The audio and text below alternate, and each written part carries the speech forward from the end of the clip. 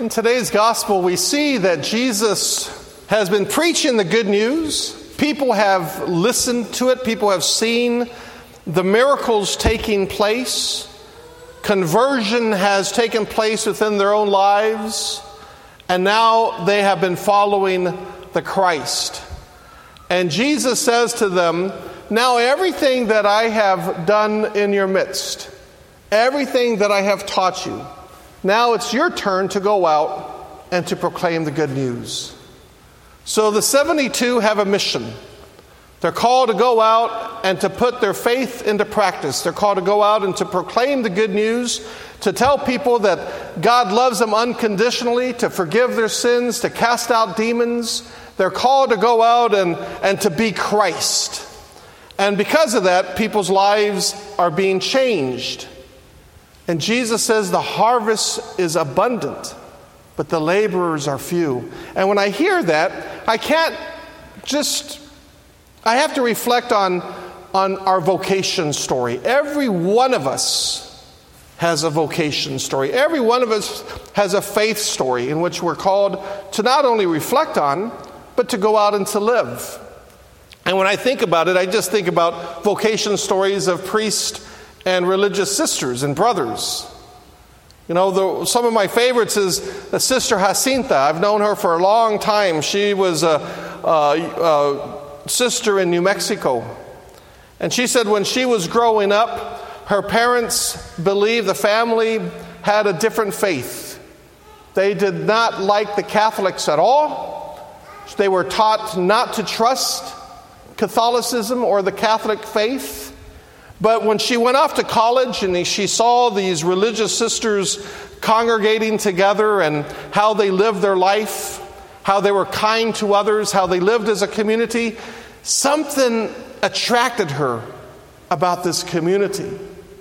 So she began to go to them. She began to study with them the sacred scripture. She went to RCIA, became a Catholic, and then later on became a religious sister in that particular community.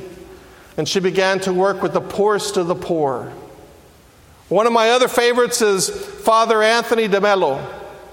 Now, Father Anthony DeMello, my favorite story is that when he was a young man, he wanted to be a priest. He went to his dad and said, "Dad, I would like your permission to become a priest." And his father said, "No. Absolutely not. You're the only boy in the family. You have to carry on the name." So Anthony DeMello eventually began to accept that.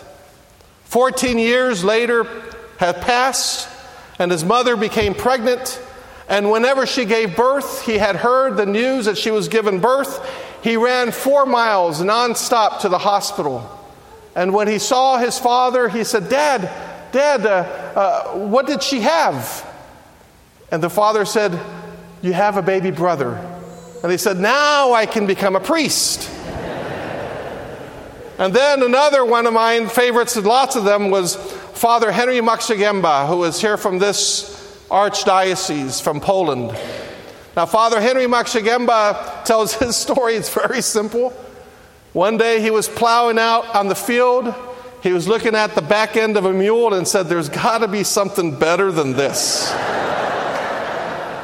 And he became a priest, but he was a great priest.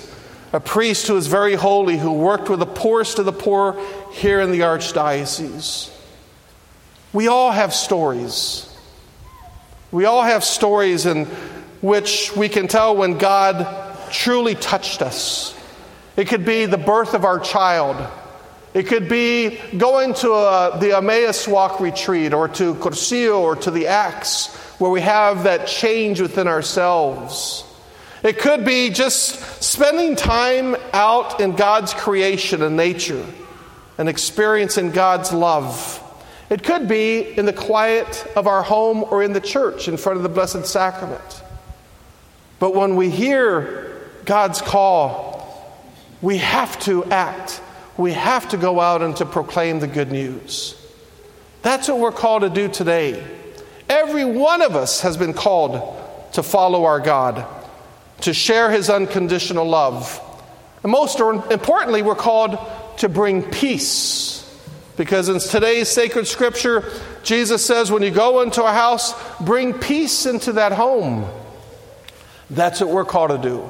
We're called to bring peace within our families, within our community, within the church. And how much we need that peace today. You know, when we celebrate Mass, we usually say, peace be with you. And everybody says, and with your spirit.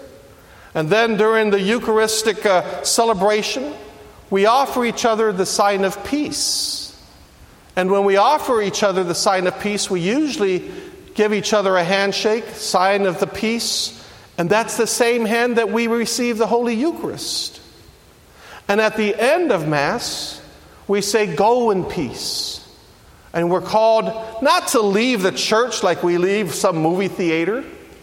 We're not called to leave the church like if we went to a concert and now we have to hurry up and get out to our car and beat the traffic.